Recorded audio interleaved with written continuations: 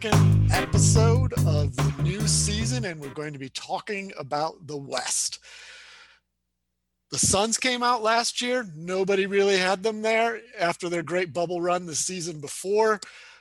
They were amazing, great playoff run. Nobody's giving them a lot of credit this year. It's the Lakers and the Jazz and a lot of predictions. Let's start with the Lakers. They brought in every old guy, basically, that they could.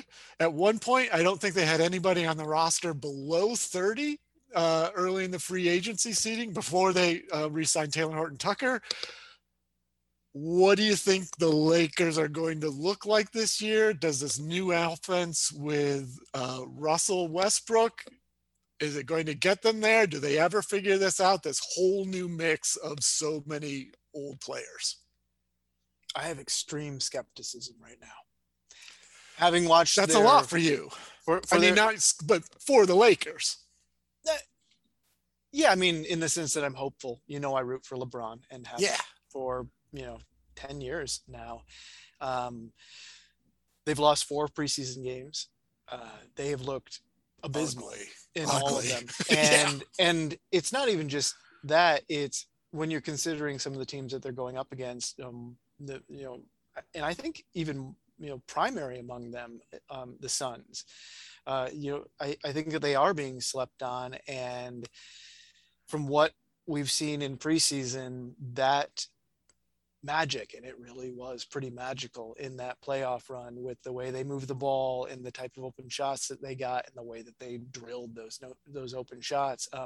That's continuing into this year. They're playing effortlessly. They're going to be a real force, and the Lakers have a ton to figure out.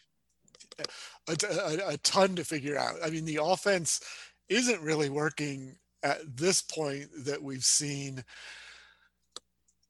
I think they'll work out something there, but whether it's enough to be winning championship basketball is like, we're not even talking about winning basketball yet. I don't know how they make a step after that. It's also just that, just a couple of small things. I know we were going to start on the Lakers, but some of the deficiencies of the Suns, when they got in that series against the Bucks, were beyond DeAndre Ayton. They didn't have much on the front line, and I think that JaVale McGee is going to help them there, and that they were weaker in their second unit. Basically their shooting went down precipitously from their starters to their bench, and they just have more shooters now too. I mean, like, I thought bringing in Landry Shamet is a nice pickup, and like bringing back Elfrid Payton is somebody who can distribute, like as an off the bench guard, sort of a third point guard, because they also still have Cameron Payne. I just think that they're going to have a ton of options. They're going to be able to do things, and the Lakers right now with a cornucopia of old talent, of yesteryear talent. They have configurations that could work, but none of them have shown themselves to have that spark yet. And we've seen everybody. We've seen the entire team now. We've seen them kind of like put different pieces together. And when you listen to the Los Angeles pods and you read the Lakers fan media, you get a lot of comparisons back to that 2012 team, was it, that when Steve Nash and Dwight Howard were brought in, and they lost every game in the preseason, and they had big expectations that year, and it never clicked. The team never came together. Well, I mean, even looking at this team, as soon as they named Trevor Ariza the probable starter, now he's out for 30 games. They signed DeAndre Jordan. That was a big surprise. Like, does he play meaningful NBA minutes ever again? I mean, they're going to start him. I mean, apparently he's going to. I don't know that it's the best idea, but I guess I in looking at these two rosters, something that jumped out at me is that it feels like the Lakers built a playoff team that is now going to have to play an 82 game regular season, and Well put. Nice. and the Suns have a more well balanced roster that I think will be able to succeed in both the regular season and the postseason, as we saw them do last year. They mostly brought back, all the principals, but yeah, it feels like the Lakers are like basically betting on the overwhelming power of LeBron James and Anthony Davis Yeah. too soon. They're betting on that in the regular season, and obviously they brought in Russell Westbrook to like shoulder some of the offensive burden and take it Right. off of LeBron specifically, but also off of Davis. But in doing so, they got rid of all the depth and basically all the two-way players that Yep. made the roster viable and helped them win the title in the bubble. So yeah, I don't want to like just harp on that trade. A lot of people have talked about that they would have preferred the Kings trade that was offered that would have landed them Buddy Hield and allowed them to Right. keep some of their depth. And I don't know, maybe things will work out with Russell Westbrook, but it's not a good sign, as you said, when Trevor Ariza is going to be penciled in as the starting two guard or three on your team, and then immediately gets injured. And the remaining healthy player is Wayne Ellington, who's never been a good defender. He's an incredible shooter, and I guess the theory is that he's going to be flanked by LeBron, AD, and maybe DeAndre Jordan. So Right. it'll be hard for folks to score at the rim. I'm not sure that I watching the preseason so far. I would think that Malik Monk and Kent Bazemore are more likely to be in the starting lineup. I mean, the early reports that it was going to be Ariza and Ellington to start. Maybe that's changed with Ariza going out. Maybe there's a balance there that is now off. Right. But those were the first reports. I think there's a balance that's off. But we'll see. Monk showed out okay. They may get something out of him. The one signing I really liked was the Kendrick Nunn signing. Like, it flew under the radar a little, but could be a spot that really helps him on that roster. Jalen, you've talked about him before on the pod, like, obviously because he was on the Heat back then and he had that sort of stellar start to the season. What would that have been? 2019? Yeah. I mean, I don't know what the numbers say off the top of my head, but just like feel wise, I think he had a better rookie year than year two.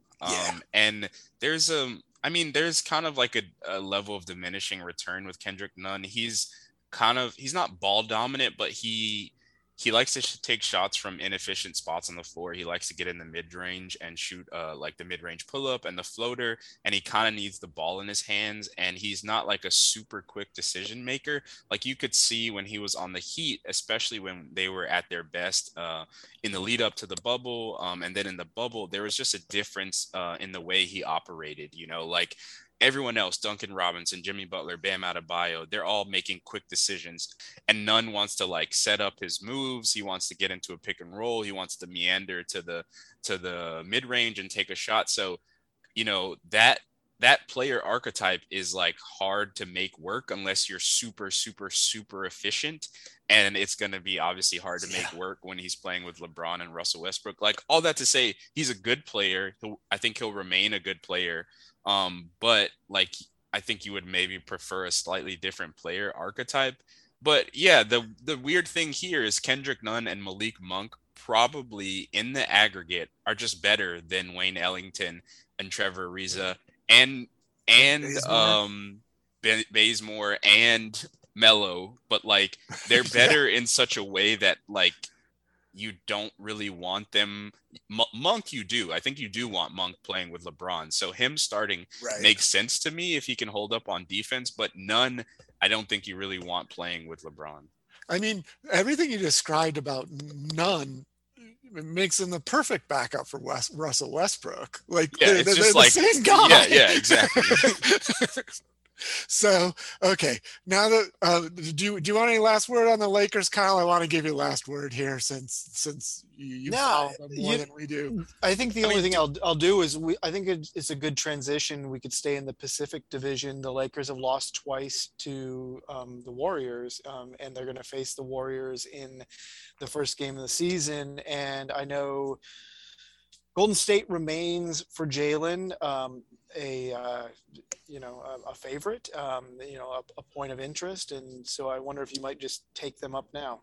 Yeah. Yeah, yeah, sure. I mean, I think the I guess I'll say one last word on the Lakers is that AD could have a bounce back year. And I'm not saying that's going to fix all their problems, but, maybe in a fantasy basketball context, it could be a big year for AD if he can manage to stay healthy. And it's going to have to be a big year, both offensively and defensively, if they want to get where they want to go and have the record they hope to have. And to add to that, Russell Westbrook has publicly stated he is going to take AD back to his old heights. So the intention because there. AD clearly needs that from Russell Westbrook. Can't do it on I'm his just own. saying the intention is there. It just looks like a mess right now. So, but yeah, let's skip ahead to the Warriors. The draft picks, Clay coming back, the problem at the 5. What do you see, Jalen? Yeah, so I wrote a fantasy team preview about the Warriors for Razzball, and in so doing, in my introduction, I said that the team makes more sense, at least on paper this year, and I firmly believe that. Like, the players that they brought in, flawed as they are, make much more sense alongside Steph Curry. I'm talking about specifically players like Nemanja Bjelica. I'm talking about Otto Porter Jr., guys who can space the floor so that Steph Curry isn't going to be triple teamed when he's having a hot night. That just makes more sense. Moses Moody has looked pretty good the past couple games in the preseason. He's another shooter. He's shot, Porter. I think. Yeah. So, and not only that, Jordan Poole looks pretty damn good. He could be a 6 man of the year candidate this year. So if he gets enough games at it, I think he's going to start starting at the 2 for Yeah, he's going to start until Clay gets back. And this is the thing. So we can use this to transition, or maybe we can talk about both teams at the same time. A weird thing is happening, to my view, in the media where people are pretty high on the Clippers this year. And there's mixed feelings about the Warriors. Some people are high on them. Some people are not. And I think the Clippers are a deeper team. Their reserve players are better, maybe have better two-way talent. But I started thinking about it, and what everyone doing is trusting Paul George to be the best player on a Western Conference team and lead them to a top 4, top 6 seed in the Western Conference. And I just thought about it. I'm like, Steph Curry's better than Paul George. And Draymond Green is better than whoever you want to say is the second best player on that team. Yeah. And who's the third best player? Who's the second and third best players on the Clippers? One of them is Reggie Jackson is in the top 3 with Kawhi out. It's Reggie Jackson, Marcus Morris. I mean, yeah, it's tough. I mean, Terrence Mann will be good, but he's not there yet. It just seems will be good, but he's old, and they're going to protect him. It just seems like we're grafting on the playoff performance and bringing it into a regular season context. I just don't think it's going to work as well. I don't think Paul George. The part of it, though, either. That I think that does carry over is that they still have Ty Lue as a coach, and he is. I mean, he's proven himself to be. He can't make Paul George. He can't get Paul George to the free throw line or get him to the basket and score more efficiently around the basket. He can't but he can put interesting combinations of players out there and empower them and get them to play hard. And, what they did in the playoffs last year wasn't a joke. And the 3-1 comeback against the Warriors wasn't a joke. Something that he's doing is real. And I get what you're saying. I truly. Yeah. He had LeBron James on his team. What are we talking about? The 3-1 comeback. It's a lot easier to do that when you have LeBron freaking James on your team. I don't disagree with you. I think Ty Lue is a good coach, and I think he'll institute good stuff. I'm just questioning. I'm sort of just ushering people to the fact that part of my response to you should say that in your discussion, it led me to depths of pessimism that got me to thinking that look at this roster. I mean, they really could fall out of the playoffs. I mean, that was my next question. Yeah. Are they a playoff team? Are they a play-in team? Do they even make it? But then my belief in Ty Lue as a coach says that probably they're not going to fall out of the playoffs. That they're going to put together, a competitive season in a way that they aren't. Maybe they are a play-in. I guess my bold prediction is if Steph Curry is healthy for the majority of the year, I think the Warriors will finish higher than the Clippers. I think that would be my bold prediction. I mean, I find it pretty easy to believe, though. I'm not. I'm willing to go along with you there, but that may be my anti-LA bias, or who knows? Like it's. Did some of this come out though when Andrew Wiggins was still, say, questionable? No, I mean, I think a lot of people have the Clippers as like a top 4 seed in the West, and like it's not crazy, but it's just like, come on, is Reggie Jackson gonna be as good as he was in the playoffs last year? Again, Eric Bledsoe has not looked good for a couple of years, and everyone was like, a starter over Terrence Mann. It hurts me inside for that to happen. And everyone's like, he wasn't trying in New Orleans, but like he shot the 3 better, I think, than he did in previous seasons. He was trying in that part of the game. Like, is trying suddenly going to make him better at shooting or finishing around the basket? Like, might make him a better defender, but Eric Bledsoe is what he is. And like, I like Justice Winslow. Obviously, he played for the Heat. He's a fun player. He has to stay healthy though. Like, I just think there's more precarity here than I think is in the media right now. That's really all I'm saying. But can we bring one last team into the mix here and then maybe do a Pacific Division ranking? We've gone through all of them, so we might as well. We haven't talked about the Jazz. Is that what you're doing? No, just the Pacific Division here. Like, Pacific. Gotcha. Let's talk about the Kings real quick, and then I actually want to get maybe I'll offer mine first. A division ranking, but the Kings. So, first of all, I mean, are we going to see a trade? I think De'Aaron Fox for, say, a Ben Simmons is a very natural trade.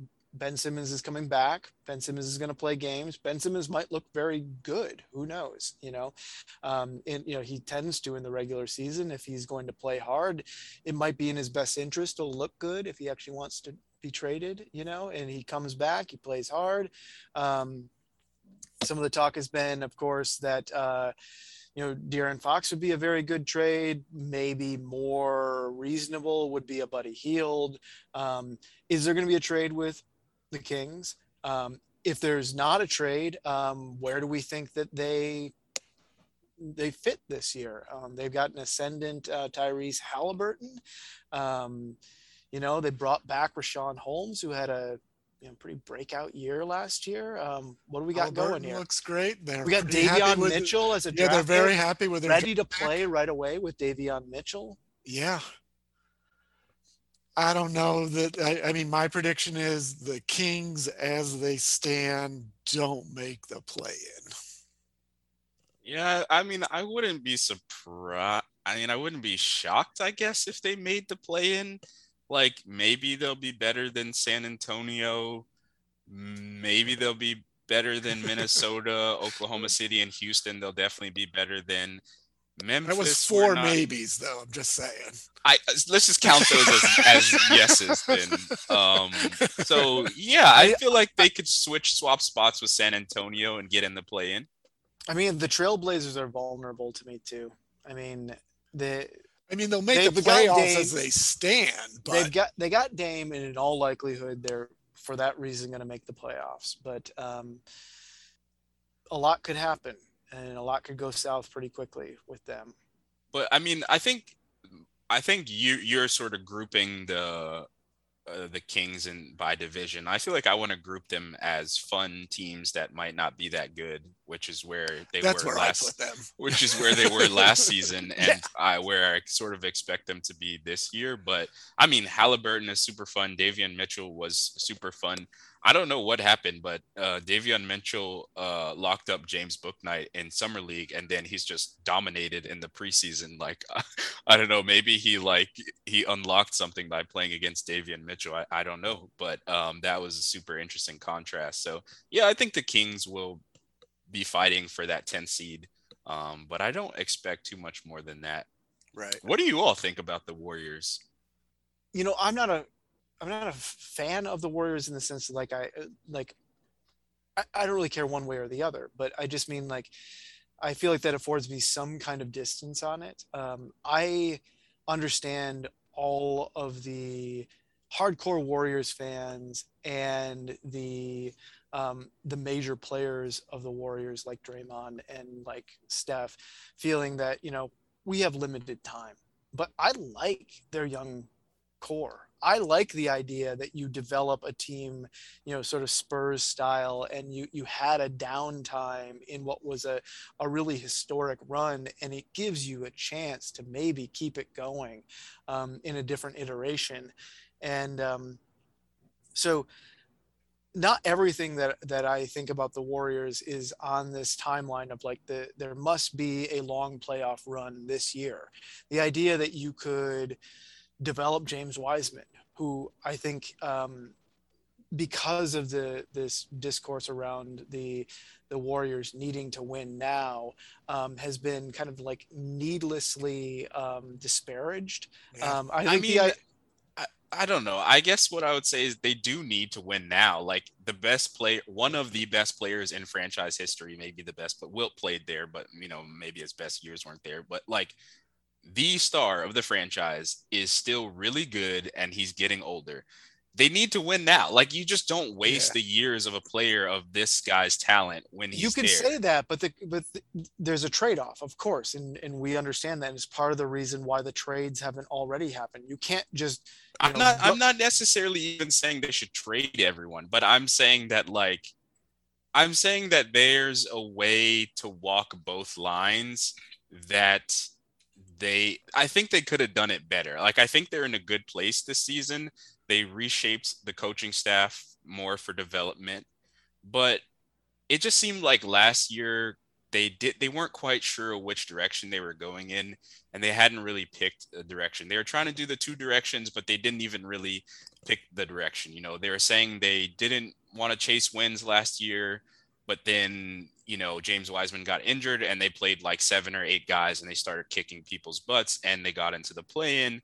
So it's just, I think they're in a better position this year. Like I said, the coaching staff is reshaped. I like Moses Moody. I kind of like Kaminga. I'm not sure about him, you know, about the shooting and things like that, but he has a physicality to his game that I think immediately translates in a way and he's that just like, 19 years old. yeah, like Andrew Wiggins does not have that kind of physicality. He's never kind of had that ability to like move people the way Jonathan Kaminga does. So there's real potential and talent there. And I don't think we can like foreclose on James Wiseman being good, but I can't not say this. Like if they had drafted LaMelo Ball, their biggest need would be taken care of. Like what do they need? They need someone to run the offense when Steph Curry is not on the floor. If they had LaMelo Ball, they'd already have that. And they also don't want to play with a traditional center anyways. Like their best lineup is with Draymond, and they drafted a center. I get it; it's for the future.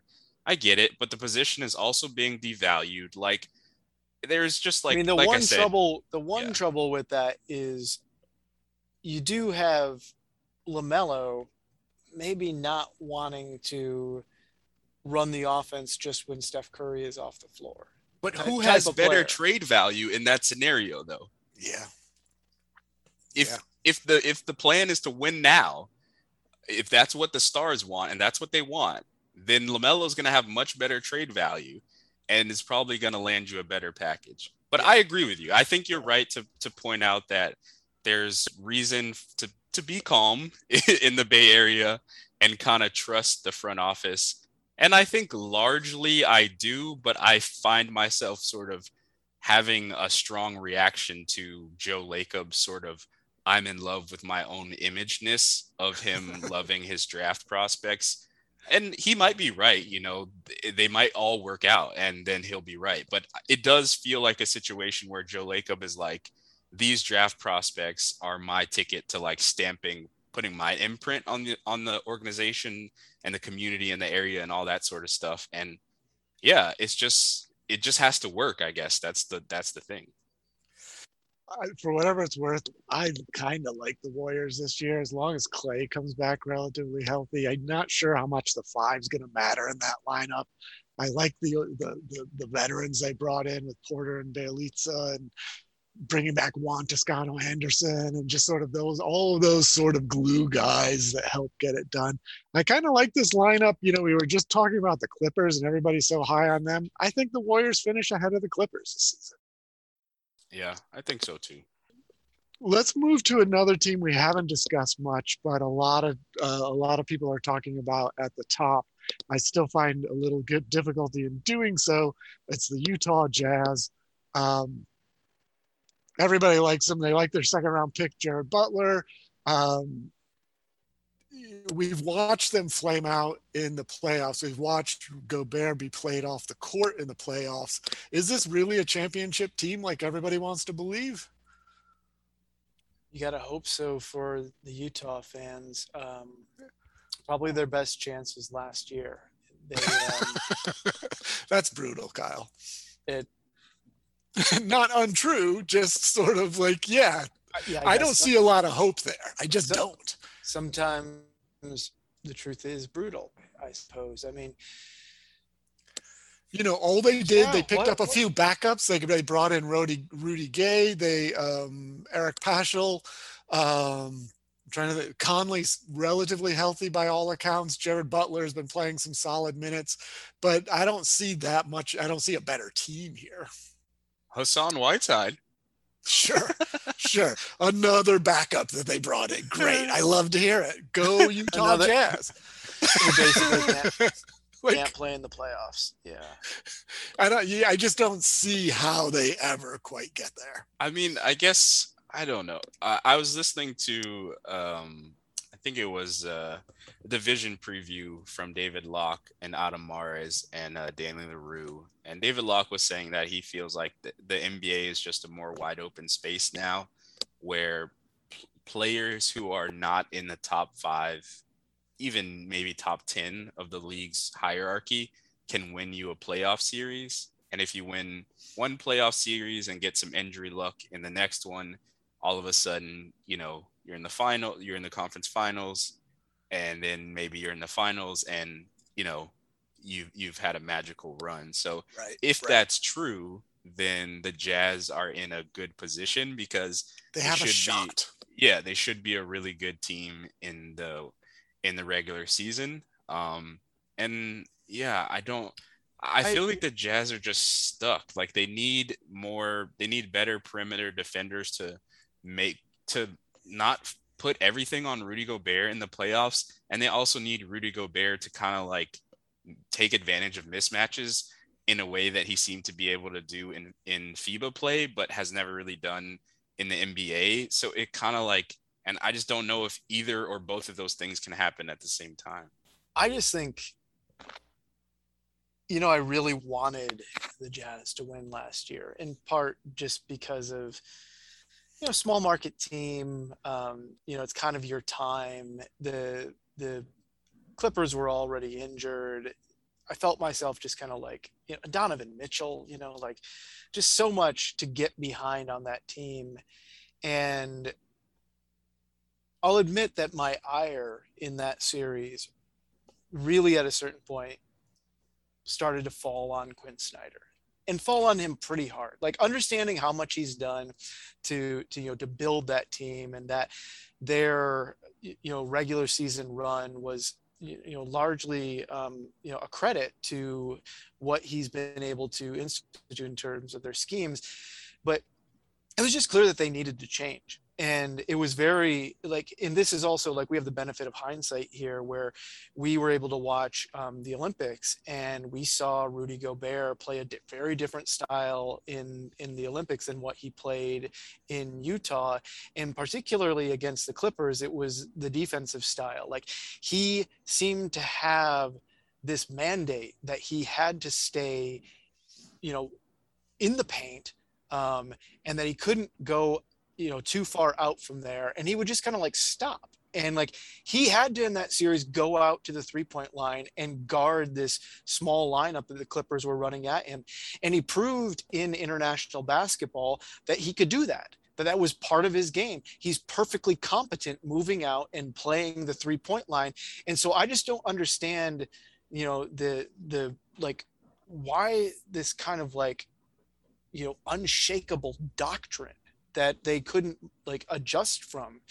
And I mean, I do still think that they're going to have a really hard uphill climb to be able to replicate what they did in the regular season last year and put them on a footing where they might be considered a team that could even make it out of the Western Conference with a very weakened, I think, top runner with the Lakers. Like, I think the Lakers are like beatable, but I think the Jazz are going to have to like really change their game plan and change the way that they go about, handling their schemes if they're going to do this.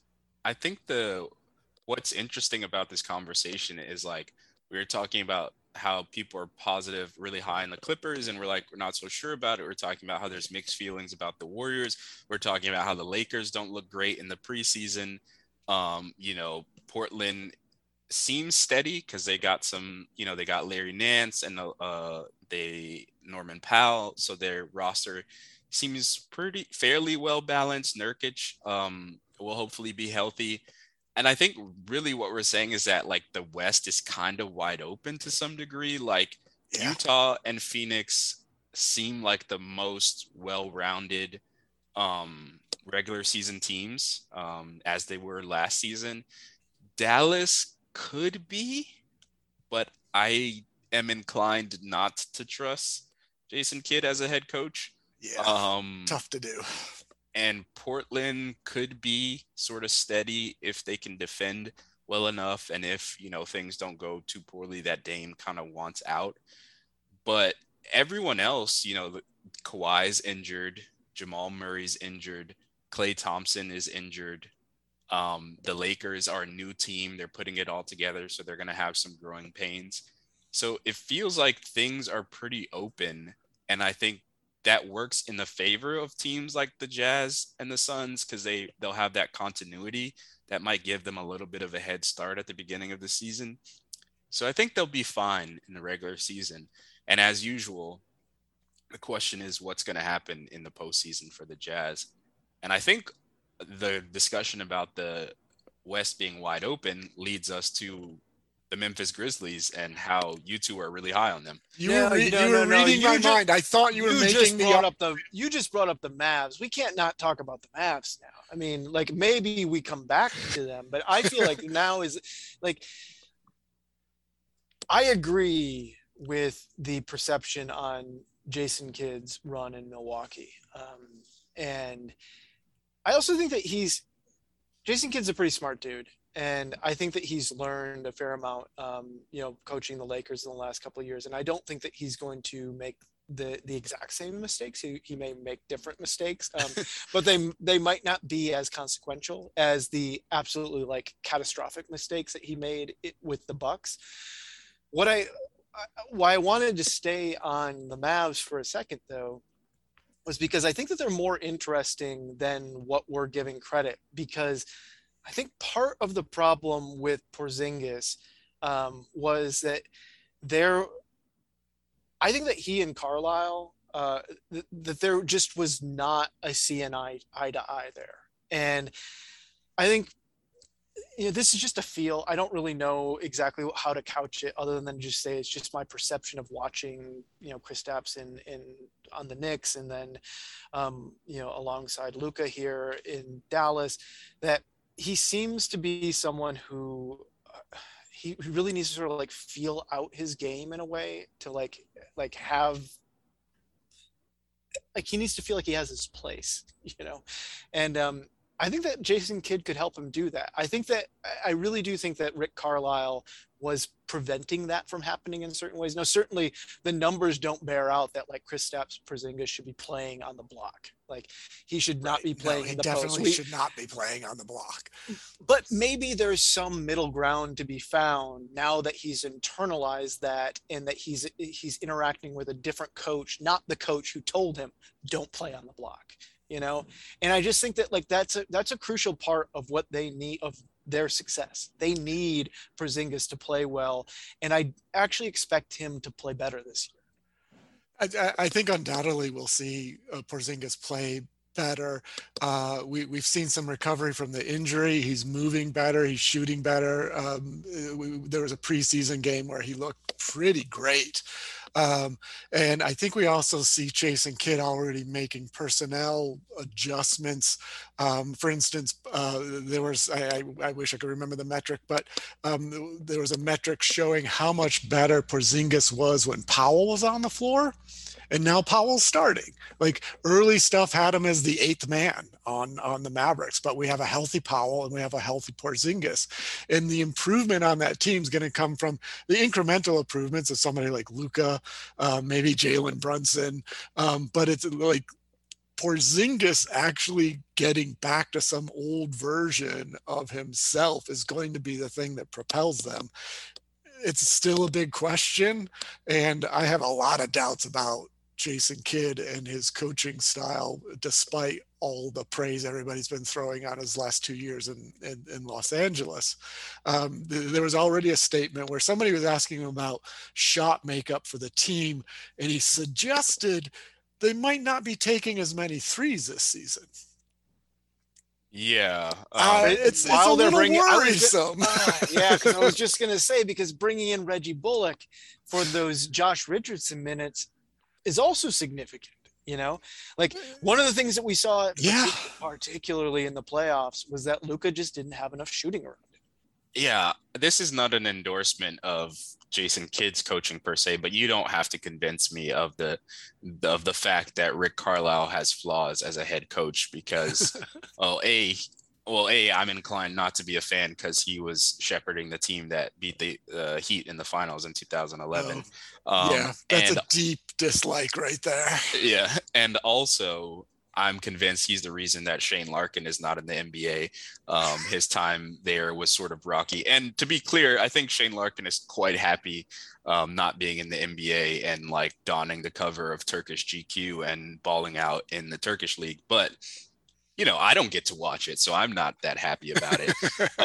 So yeah, I'm. You don't have to sell me on the flaws of one Rick Carlisle, but that said, I mean, I think his sort of X's and O's chops and his dexterity as a coach are pretty, you know, unimpeachable. And I don't think Jason Kidd has those same qualities, or at least he hasn't demonstrated them yet, although he hasn't had the chance of late, obviously, because he wasn't a head coach.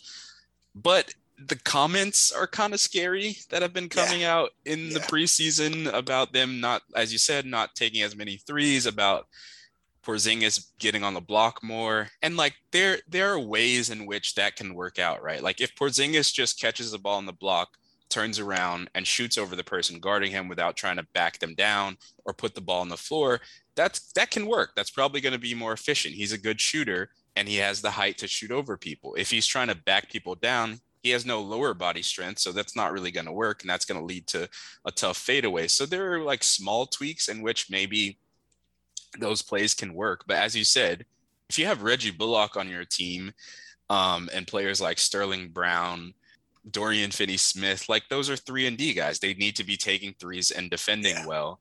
Yeah. So this idea that the team's not going to take many threes doesn't really make sense, especially since Luka is basically the archetypal spread pick and roll and a bunch of shooters like LeBron. So it's just, that seems to be the way you should play. So. Yeah. The last thing I'll throw in about the Mavericks, I was looking at the roster today, and they will still, and I think this is a holdover from their old era, maybe it'll change moving forward, they're still going to have one of the best second units in basketball. It's a strong second five they run out there. So good for the regular season, not so much for the playoffs. I don't know. It still doesn't bode that well for me, but yeah. Yeah, and it's hard. It's really hard to gauge depth on these teams. You know, we were talking about the Warriors, the Clippers, and now the Mavericks. And like, I feel like the Warriors' depth is a little bit shakier because, you know, Otto Porter Jr. hasn't been super healthy. Nemanja Bjelica is a defensive liability. Moses Moody is a rookie. And the Clippers have some like better depth, even though guys like Marcus Morris have been, I mean, he's not a depth piece, he's a starter, but like, Batum has been injury prone in his career and is a bit Sure. older. Man is young and is going to be stepping into a larger role. And then you have Winslow's the injuries. and then you have, yeah, Winslow has a history of injuries. And then the Mavs, they're sort of in the middle. It seems like their Yeah. depth pieces are pretty reliable. Guys like Jalen Brunson and Reggie Bullock had really good seasons last year. Maxi Kleba is like sometimes not hitting shots, but is generally really good on defense. Right. And like plays his role well. So it seems like they almost feel like the safer bet, but they're made volatile by the fact that we don't really know what's up with Jason Kidd. We just don't know how his Yeah. leadership is going to affect the team. Yeah. So let's we've been talking a lot about who's going to be in, who's going to be out. I want to talk about one team that definitely is not going to be in the hunt for the championship this year. But a few years down the road, I cannot wait to see what they do in Houston. Rafael Stone has done some incredible work there, bringing in guys last year, the draft picks this year. Along with the Detroit Pistons, the preseason games I'm making sure to watch are the Houston Rockets. They make a ton of mistakes, but they're really fun to watch. Have you caught any of those? Yeah, I did. I watched, I think one and like a game and a half of the Rockets preseason game. And yeah, they have a lot of talent. I saw Josh Christopher get hot in some meaningless fourth quarter minutes. That was fun. That tied the game that they went on to win in overtime, and it would not have happened without Josh Christopher. And he was just getting minutes late to get the guy minutes. They were running a lot of guys out there before that. Yeah. Kevin Porter Jr.'s been uneven, let's say. He's looked amazing. He's looked pretty rough. Same with Jalen Green. The 5 they picked up with the 16, Şengün, is incredible. I saw some minutes with him and Wood playing together last night. Wait a minute. It was good. So I really like Şengün, and I also really like the idea of getting our podcast to other people and knowing that Christian Wood can make a response to people who are dishing on him in a way. Maybe do we dish on Christian Wood a little bit and say that it's time for Şengün to come in, and maybe the new era should start now, and maybe we get a Christian Wood reaction that sends us out to a lot of people. Why don't you give that a shot? I mean, Wood, he's probably gone at this trade deadline or the next one. I mean, like, he's not a piece on their timeline. I meant it kind of seriously, though, too. Yeah, but it's true. Like, he's not, like, he was brought in for a purpose that they didn't realize they wouldn't need him. But it's not just Şengün, I mean, who is actually a center, and they can play in minutes together, as you were mentioning. But they also mostly playing at the 4. Yeah, but they also picked up Usman Garuba, who I think that also is deserving of some playing time. And I'm not sure, Jae'Sean Tate played a lot of power forward last year, and so I think that they have like a lot of minutes to kind of go around it there. I think you're right. I think that we could see Christian Wood.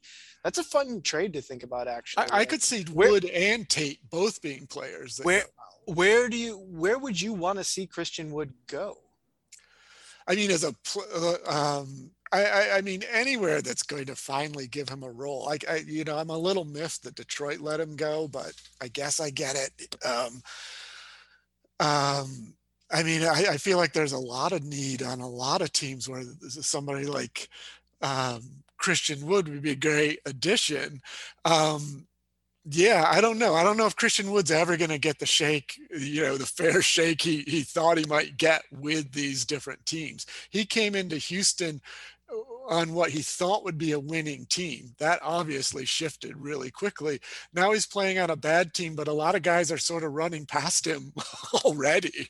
Yeah, so, I don't know. I think I'll be the contrarian here. I mean, I don't think Şengün is going to be better than Christian Wood this year. I don't think it's crazy to suggest that he might be traded at this deadline or a future one, just because, as you say, he doesn't really fit the timeline of the rest of the young guys. Yeah. But it's just a question of like, is he like really blocking anyone? Like, because I mean, Şengün doesn't seem like a player that you would start if he's going to be a center.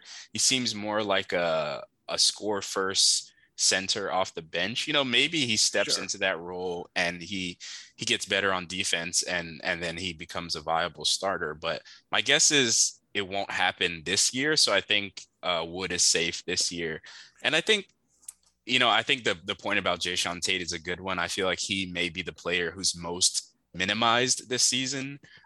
Just, whether they want to give minutes to Josh Christopher, whether they want to give minutes Martin. to Şengün.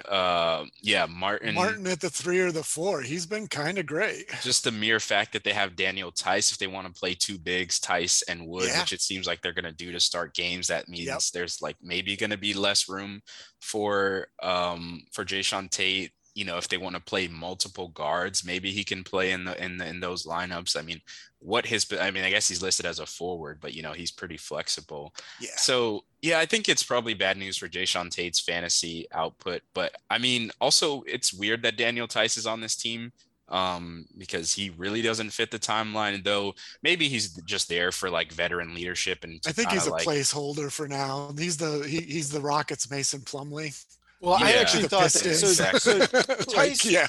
Tice was part of my consideration here. I of course don't think that Şengün is going to be better than Christian Wood this year. Christian Wood has been great the last couple of seasons, and it's actually Because he's going to be so good, and he's going to be not be this year, but it's just not going to be this year.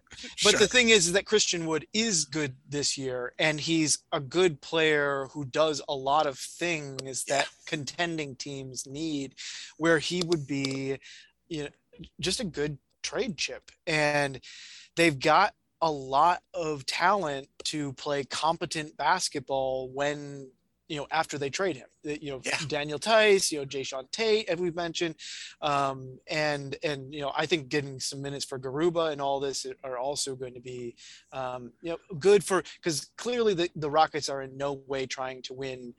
I mean, they couldn't care about winning. No, anything. they don't want to win this season or next season. They're still loaded with picks that they can get a ton of value for moving forward. So I think, we'll see some of these moves.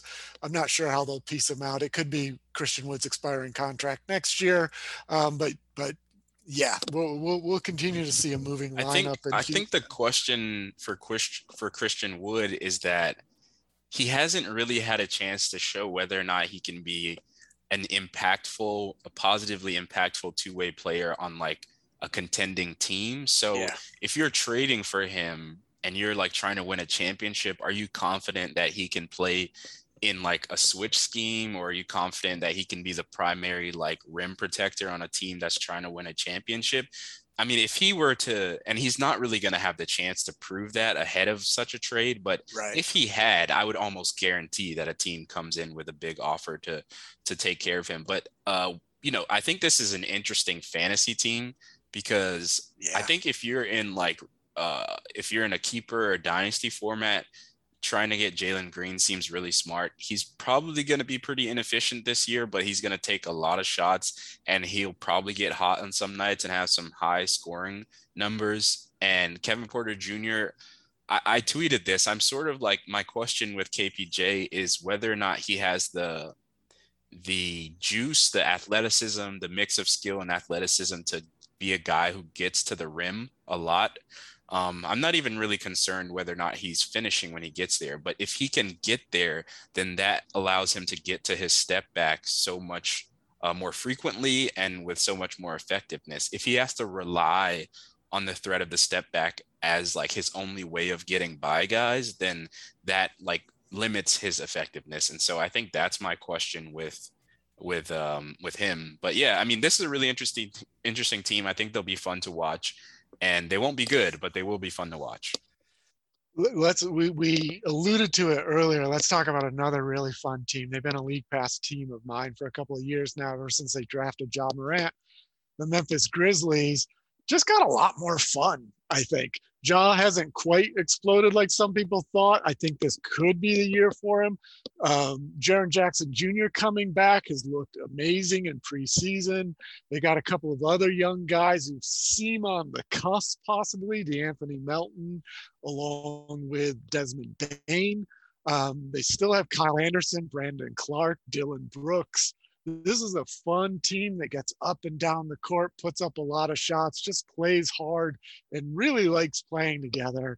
Does Memphis finally move into the playoff picture this year in a stronger way than they have before? Are they a real contender here, or are they not ready yet?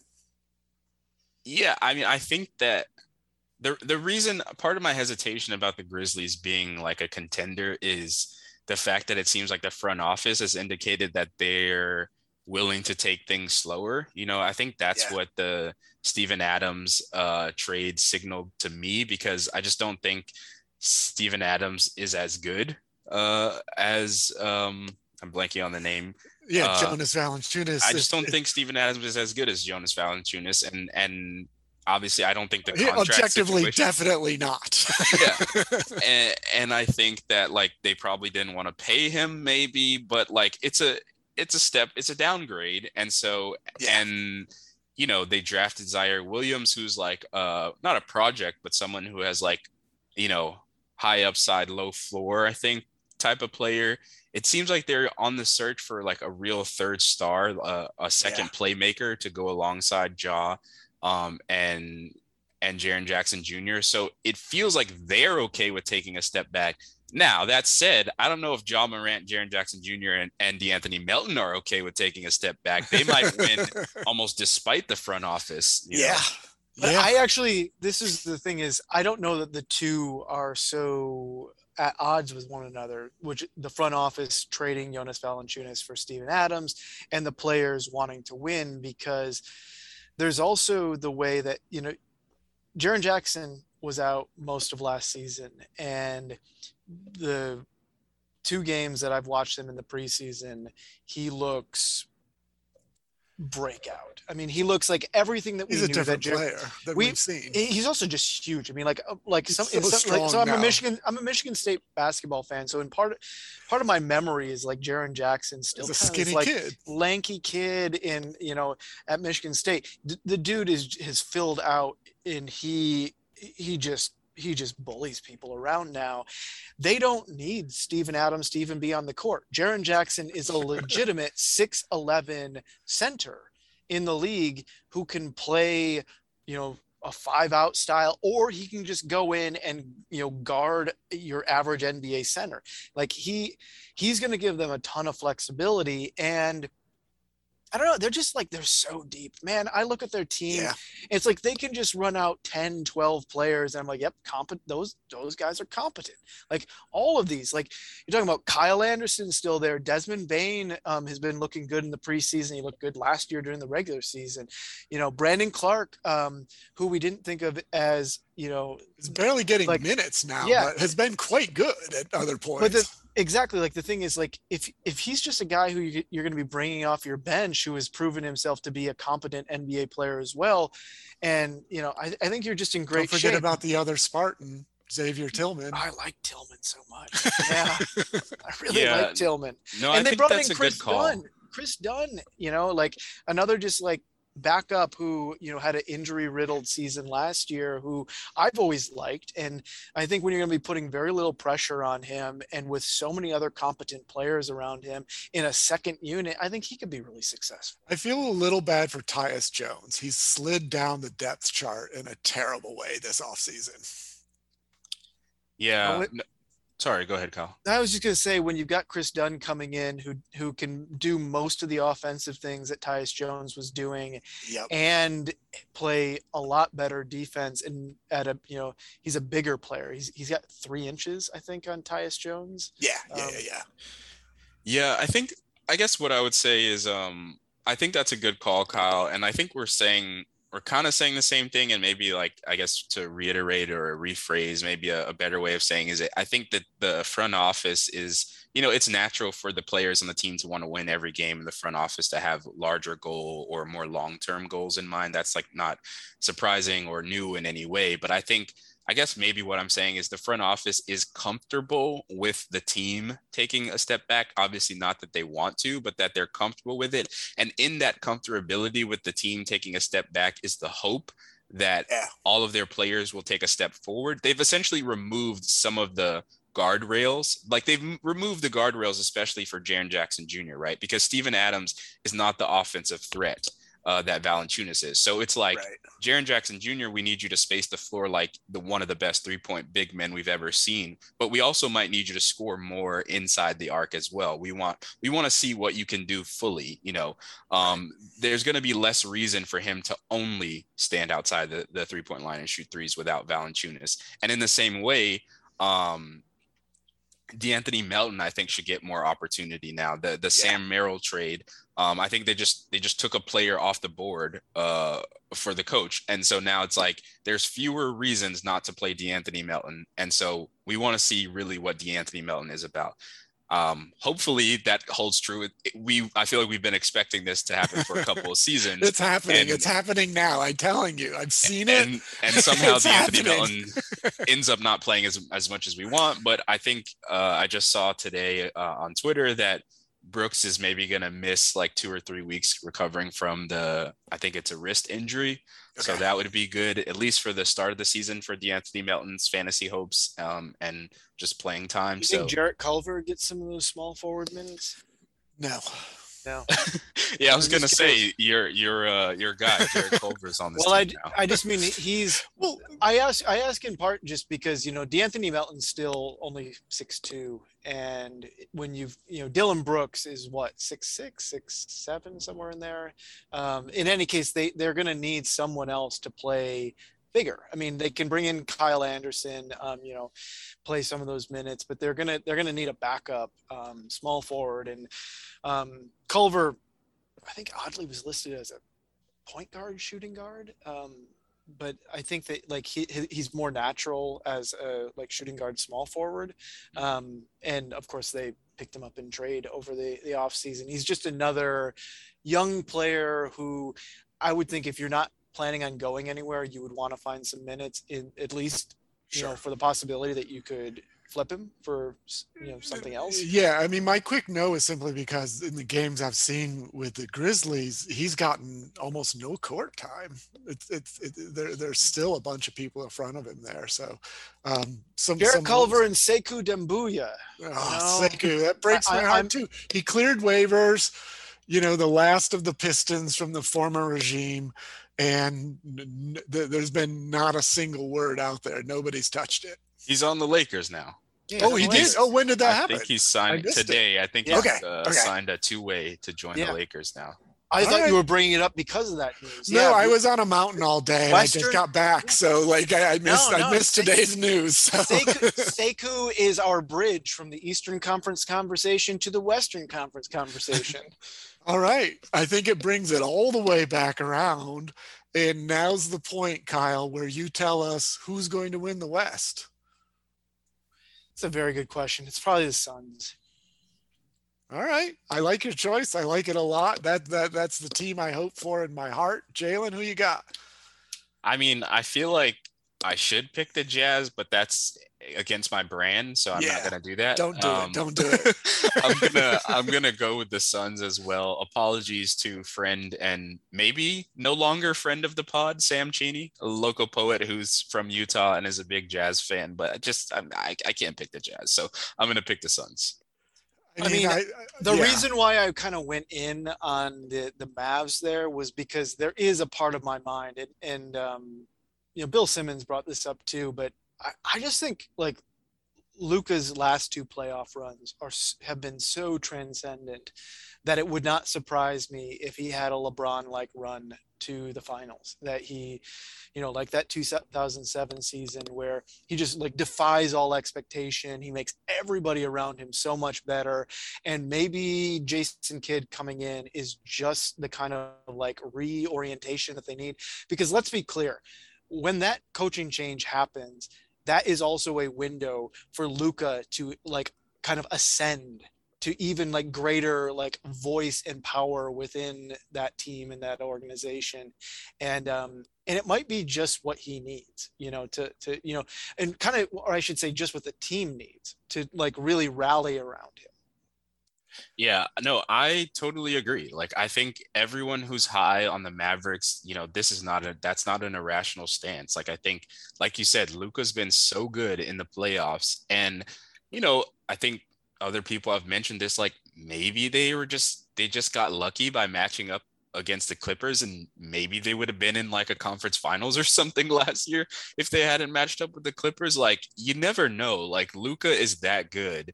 Yeah. And if he continues to ascend and Jason Kidd just stays out of the way, basically, like they could they could be top two in the West. Who knows? Yeah. Yeah. Um, as you guys probably guessed, I'm picking the Suns here too. Ever since their bubble run where they went 8-0 and didn't get into the playoffs, because if that would have been a movie, if that would have been a movie, a team winning all those games at the end, running up, you get into the playoffs and then you win in the playoffs. And the Suns didn't get that opportunity. I like the Suns here. The West is a mess in a way. Um, any number of teams could come out. I wouldn't be surprised if the Warriors did. I wouldn't be surprised if the Nuggets did. I mean, the Suns were one series away from that like extended movie version ending that you're talking Yeah. about. They didn't Yeah. get a chance to get in the playoffs the next year, so they were more motivated. They got in the following year and they made it all the way to the finals and they almost won, like Yeah. it was really like the Suns just had a great year. And I don't understand, like if you don't like watching this version of the Phoenix Suns, I just don't think you like basketball. You can't. It's beautiful basketball. It's fun to watch. I like everything about them so far. I wish they might have picked up another piece, and their owner was willing to spend a little more. But Yeah, DeAndre. that's my worry there. The low ball on DeAndre Yeah, early. that hopefully that won't derail them, but it feels like there might be some bad vibes with that. Yeah, yeah. So there you have it. The Suns will come out of the West. They will lose to whoever comes out of the East. And that is the Shot Tower Pod. We are turning off the Phantom Power. Cheers.